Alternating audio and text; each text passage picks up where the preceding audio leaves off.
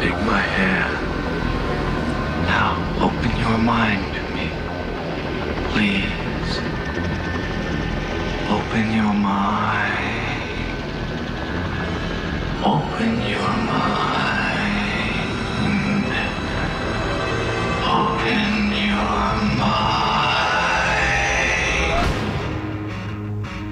This is Monica Perez, waking Atlanta up to the true threats to our liberty every Saturday from 3 to 6 right here on 95.5 WSB. And the true threat to our liberty of the week, year, decade, century, and millennium is this U.S., Mexico, Canada trade agreement. It's replacing NAFTA, and it is very similar to the TPP, the Trans-Pacific Trade Partnership, that everybody praised Trump for saying he was getting rid of it. He didn't want any part of it. And I did say at the time, hey, man, you got to watch out what this stuff is going to be replaced with. Now, I thought there was two possibilities.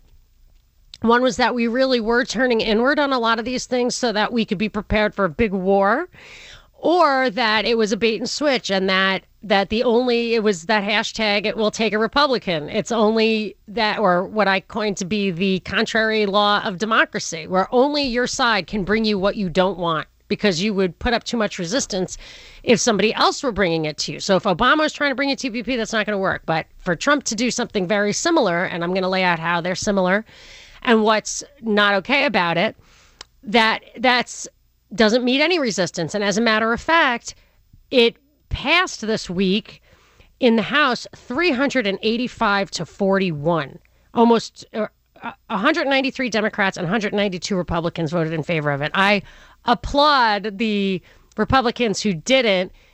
Thomas Massey, there was another guy who I never heard of before, Ted Yoho or something. Anyway, and then who I will keep an eye on. No short shrift intended. And then Justin Amash, who became an independent and is kind of has Trump derangement syndrome, I guess, what Reggie would have said. But other than that, he's always rock solid. So he also voted against the USMCA. So I applaud those guys. But it's going to the Senate. It is expected to sail through the Senate right after the break. If there's any way to stop it, I would, if anybody out there is an activist, understands how to do it, wants to get behind leading the charge, I'll do what I can. I'll certainly tell people about it, about your efforts. You can tweet at me at Monica Perez Show. Binkley, before we get into that, I don't want to exhaust people with too much policy. This is pretty interesting, though. This isn't just like one line item. This is bigger picture stuff. Let's open it up to some tweets. You got a couple of tweets? I do. I have one from Nationalist. He says, Trump threw out their brand of globalism, but if you think about it, he's talking about the USMCA. Yeah. He says, but if you think about it, I wouldn't put it past Trump to create a global system where we are in control of it and let others join it. That's very interesting. That tweet has two parts. One is that he threw out their brand of globalism. Now, that's the lie. That's what Wall Street Journal says. That was an article this week. It said trade policy breaks with the past.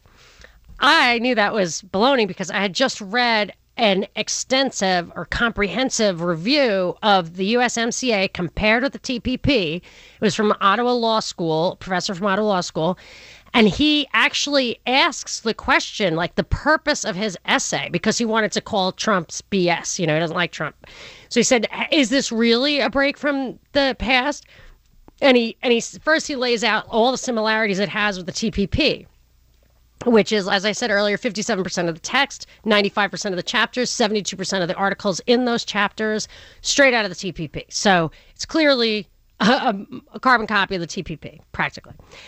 But he also, this professor, addresses kind of the more qualitative question, is this a continuation of the establishment model, which he defines as you maximize trade, you maximize the actual benefits of trade to the country, and then you take that surplus and you redistribute it internally. It's like real socialism, I guess. So that's the kind of Obama model. And the Trump model supposedly is cut deals to keep jobs at home so that people have more jobs and it's not about any kind of big picture net benefit, that it's really a zero-sum game and we're just going to keep some for ourselves. So this guy goes through line by line. I mean, it's, I don't know how many pages, at least 20 or 30 pages, and says this is clearly a continuation of our existing trade regime. And I'm not sure I got out of his thing, but I've read certain articles of it that illuminate kind of how this is a globalist structure. So the second part of that tweet was, this is, I wouldn't put it past Trump to set up a global structure that, quote, we then control. Who is we? Because Trump will be gone. And I mean, that's like when Obama created his kingdom. The Democrats should have thought, well, what if a Republican gets in there? And now, instead of calling for restoration of the 10th Amendment, they're probably really in their hearts want more globalism, which is why the mayors kind of go to these international conferences now. And I mean, it's you can't do that. And in Trump's trade representative, who is in charge of this, Robert Lighthizer, is a member of the Council of Foreign Relations. That is the globalist organization. I can't believe they haven't changed their name or dissolved and reinvented itself. It is globalism. That's what it is. That's what it's there for. And one of their guys, I didn't even realize this guy was a CFR guy. Not only is he a CFR guy, this article that I was reading about it, I was like, oh, this guy sounds like a CFR guy. So I was like, where? Let me see if he's in the CFR. So I typed in his name, Fraser Cameron. And not only is he in the CFR, the article I was reading was originally published on the CFR website. and the guy says that that the European, this is a 2010 article, the European Union is a model for regional integration. And he says to get to this kind of world, so the big picture idea is they create regional trade blocks and then they stitch them all together, and then you have a de facto world government, which doesn't even necessarily have to have a constitution or anything. If you have no ability to function economically outside their economic system, I mean, with credit scores and cashless society and getting people out of not being able to use land, that's a UN thing. This Habitat 1 was like, you can have everything but land. You can have private property, but nobody has access to kind of self-sustaining land. And he said, first you start with political reconciliation if necessary, which is not necessary here. A free trade area is next, then a customs union, then a single market, then a single currency, then a common passport area, and finally common foreign policy. So these are the stepping stones, and we're walking down that road. And it's not for some Trump dynasty. It's for the CFR. That's what it's going to be. So and it seems to me that they absolutely wanted to get this thing in without anybody noticing. Pelosi released her announcement that they had reached a deal on this within 2 hours of releasing the articles of impeachment to the public. And our guy, Lighthizer, was in Mexico City at that moment, pen in hand, with the representative from Canada and the president of Mexico, and they signed it the same day that Pelosi was like, after a year of wrangling, we've finally made this deal. And Lighthizer was like, it's a miracle that we got this bipartisan deal. And I was like, really? You know what's a real miracle? Is that you were sitting there with a pen in your hand in Mexico with the Canadian chick, and you guys are all, wow, who would have known this miracle would come at this moment and that we'd be sitting here? Weird. Anyway, and it's not a free trade agreement. It's 1,000 pages. It is a highly controlled trade agreement. And there's 4 really noteworthy chapters in it. And one of them I want to hit first because it's so telling about what's coming now. The biggest stumbling point Pelosi said, or was reported that Pelosi said from her office, was that they didn't want the USMCA to lock in Section 230 of the Communications Decency Act. So we have this Communications Decency Act here. Section 230 is considered the 26 words that created the internet. It's this: no provider or user, these are the 26 words, no provider or user of an interactive computer service shall be treated as the publisher or speaker of any information provided by another information content provider. So that if you have a platform, you're not responsible for the words that people put out on that platform. And that way, internet service providers could exist and we could populate that without us worrying about liability. So she did not want that anywhere near the USMCA because she's trying to get that changed here because they say that words are dangerous and we need to rein them back in now. And I've always said that limited hangout, internet was limited hangout, and they've got to claw it back. So they modified it a bit in the USMCA. So they said, yes, you don't have liability, but you also don't have liability for censorship. They don't have liability for censorship. So these social media platforms or any kind of internet service provider can, at its own whim, decide what gets suppressed and what doesn't. Now, that might be okay if it was a truly private enterprise acting in good faith. But Binkley, you are going to show us through clips that that's not how it works, that these organizations are pressured by the government to do the government's bidding in censorship because the government can't do it itself. So we're going to play some. Let's take a quick break, and then we're going to dive into a couple of very telling clips that you have, and then I'll tell you the other 3 issues with the USMCA to chew on and hopefully get you to think about whether you want to give a call to your senator or not. This is Monica Perez. Monica Perez. Maybe it's something really cool that I don't even know about, you know. On 95.5 WSB, Atlantis News and Talk. As much as I am very happy with the holiday season, I do feel like they slipped this policy stuff in and we have got to address it. But the USMCA has something that people find very interesting. It's this Section 230, the 26 words that created the Internet of our Communications Decency Act. And a lot of lawmakers are trying to get it repealed at home so that basically anyone who facilitates what you post is liable for the content. And that will really shut down diversity of opinion. And then you're just going to have your entire Twitter feed will be blue check marks. I mean, that's it. If you don't know what that means, it means all your news, all of it is going to come from the big 6. So the big 6, there's 6 companies that own like 95% of the media in this country, or at least 80%. Well, it would be. And you know what, Binkley, you were telling me about that Google News initiative and Facebook and all. There's a lot of stuff going on right now that basically will make sure that all of our news comes from a source that has been given the imprimatur of authority, and they probably will have a liability shield. Yeah, it's all about creating these authoritative sources, whether it's through you have to be the only one who can determine if something's a deep fake, or whether your sources have been vetted. They're trying to eliminate all the kind of independent news. Yeah, and it'll be like medical stuff where the only way you can get, I think, if I understand it correctly, medical malpractice is basically that your doctor did something other than what is recommended by the industry as a whole. So it has nothing to do with his intentions, his information, whether it was a valid thing like a normal tort would be. It's about, did he implement what the authorities told him to implement? And if he didn't, you can sue him. So I think it's like that. You had played it. This completely reminded me of a couple of clips that you had played for me on our podcast, Propaganda Report. And I wanted you to, I don't even remember what it was yet. So this is at CFR. Who is it? And then play it. Clip 9. Who is it?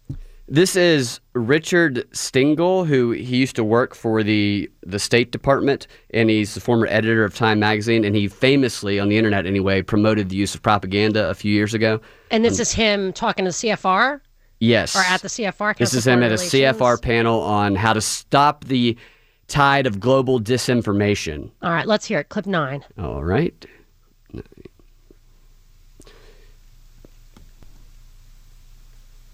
Act, which basically gives all of these companies zero liability for the content that they publish because it's third-party content. Now, when it was written, when you write a law to incentivize some behavior, like you write a law saying, hey, we need to have more people go to Staten Island. I'm going to create a law where you can build a bridge, you can have a toll for it for 10 years, but then you change the law. The law from 1996 did incentivize this in a massive way, in a way that's unintendedly created all of this other stuff. It needs to be changed now. These platforms need to make a good faith effort to do that. I think that's completely wrong. What he's talking about is it's Amazon has a similar problem. Are they responsible for hovercrafts blowing up? And the parallel has been drawn. So is Amazon a retailer or is it a mall?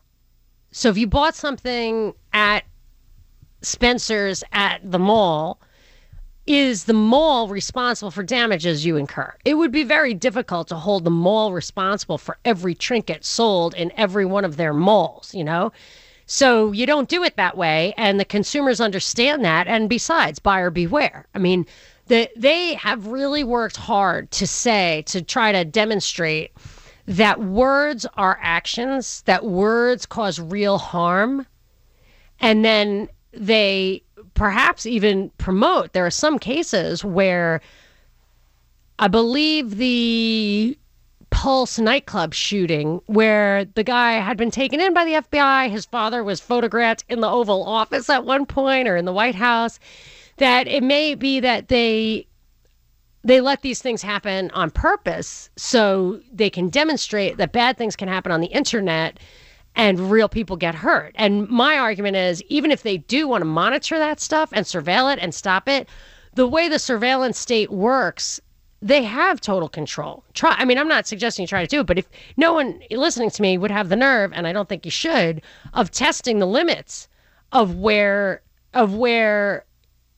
how much you could say jokingly or whatever. I mean, look at the case of Justin Carter.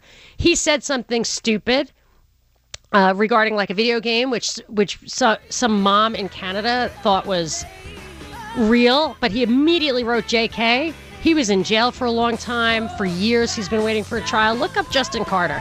They are all over you. You don't need to have what's called prior restraint. That is unconstitutional. We're going to play a little follow-up on that after the break, and then I'll tell you the other three things that I worry about with the USMCA. This is Monica Perez. Live and festive in the Publix Holiday Headquarters studio at 95.5 WSB.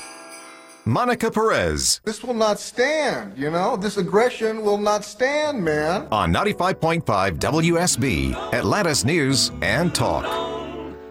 We have to dig into this USMCA thing. They are going to pass it in the Senate. They already passed it overwhelmingly, bipartisanly in Congress, and they're going to pass it probably. I wouldn't be surprised if Senate passes it the day they get back from break. So if you want to register your protest, now's the time. But they're slipping it in like they did the Fed on Christmas Eve in 1913, I think. Anyway, so one thing. So I want to tell you the 4 articles. If you're going to read anything, the 4 chapters you should read: 19, 27, 30, and 32.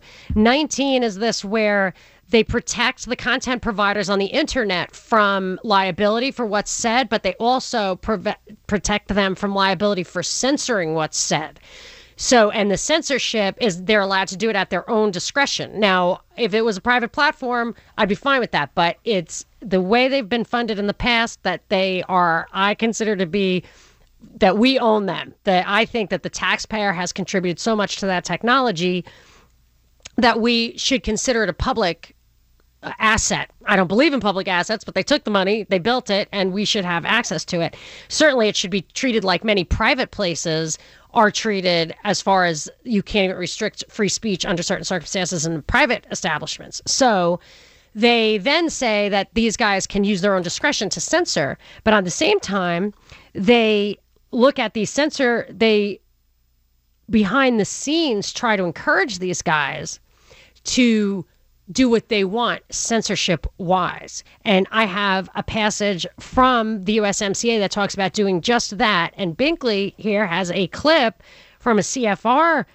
I think this was the same guy. We played a clip before the break from clip 9. And it's again, this Richard Stengel, who is, I think we could call him a paid propagandist, reporting to the CFR on how to get what they want done, which is censorship and propaganda. Mm-hmm. Which he has actually owned. He has actually said propaganda is not a bad thing, and boy, I get trolled for that. It's not trolled when people are legitimately objecting to something really awful that you're saying.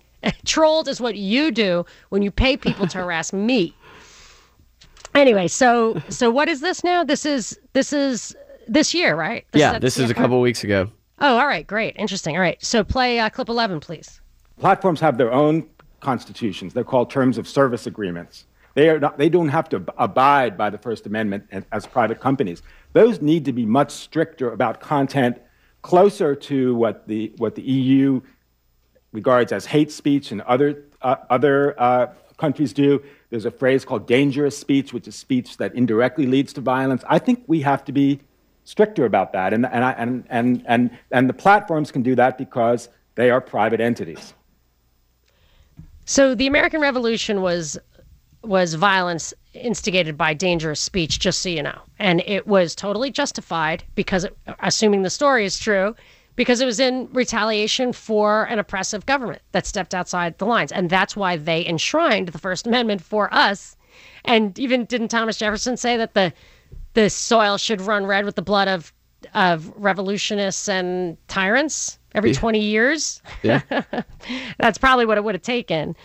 But they're talking about, first of all, the terms of service agreements that he's talking about, I got taken down from WordPress, and I got one of my videos taken down from YouTube, and it was just a matter of time, so I kind of stopped putting political stuff up there. I think Twitter just changed the term of service. I expect that I'll probably get booted from that too. But they don't tell you why. The terms of service don't matter. I didn't violate the terms of service. They don't tell you why. You can't appeal it. They say that you can. They say that they'll respond. They do not respond. So it doesn't matter. They're not constitutions. They're BS. And this guy clearly is telling them what to do with them. He's saying that he wants to rewrite their constitutions. Whatever quid pro quo is at work behind the scenes, those guys follow their orders. That's why I always think that Travis Kalanick from Uber got pushed out, because he wouldn't cooperate with the authorities on using Uber for surveillance. And they were like, what do you think we put you here for, buddy? Out. He thinks he's the guy, but he never would have gotten anywhere if the laws did not yield for Uber to take the place of the taxi monopoly. So there's always something. You got to pay the piper. Yeah, and he's also talking about adhering to the EU standards. Yes, it's all about globalization. It's all about regularization, and that is what these regional trade deals do. It's what Rosa Quar said in the Behind the Green Mask, that they have to make all the systems regular so they can regulate it like similar to each other, work the same way, so they can stitch them up and control them centrally from afar. And they can't do that if they have to figure out different systems. So that's why they probably don't even care so much what the system does look like. They'd rather have a uniform system, but they also would love to just have it highly controlled. And since they're running the show and nobody seems to notice, I think they are able to get the way they want. But just one little tidbit I didn't see anybody else highlight, but I found it in the USMCA. It said that they are one of the parties to the agreement, Mexico, Canada, the U.S., may adopt or maintain measures to encourage company management to make statements in their annual reports or otherwise publicly disclose their internal controls. And he goes on and on to say how they should publicly denounce corruption, and they should talk about how they're attacking corruption. And that all sounds good. But the reality is, so this is all about, it says it's Article 27.5. It's in the anti-corruption section. And I think the anti-corruption actions around the world are about targeting specific people. Let's just say everyone's corrupt. Let's say all people in power are corrupt. I mean, let's just say that absolute power corrupts and power corrupts. So you could pretty much target whoever you wanted, and so that's why I feel like this anti-corruption witch hunt stuff is all about just targeting the people you want out and leaving in place the people you're fine with. So I'm not a fan of this globally controlled, quote, anti-corruption renegade pirate force where the feds team up with George Soros and decide who's corrupt and then take their assets or whatever it is that they do in each particular case. And this is talking about it says participation of private sector and society. It is talking in the USMCA about how you co-opt the private sector to do your bidding. And when they say just encourage them to do it, why wouldn't they say, screw you? Like, why wouldn't they say that? There's an answer. They wouldn't say that because you don't get to say that. Yeah. They get to say that, So that's why when that guy says they need to crack down on their terms of service, he means it.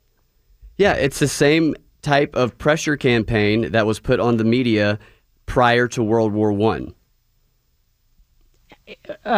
Give me an example. What do you mean? The example was that that Germany was going to be the enemy, and these propagandists, the Committee on Public Information, went out and they same type of language, same type of approach. There was a lot of that in those other clips that you played for us on that episode. I think it was episode 186 of the Propaganda Report. It's could easily be a portent, a harbinger of war. There you go.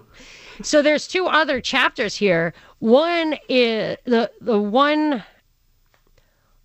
these are really where the rubber hits the road, in my opinion, about this thing being a truly globalist organization.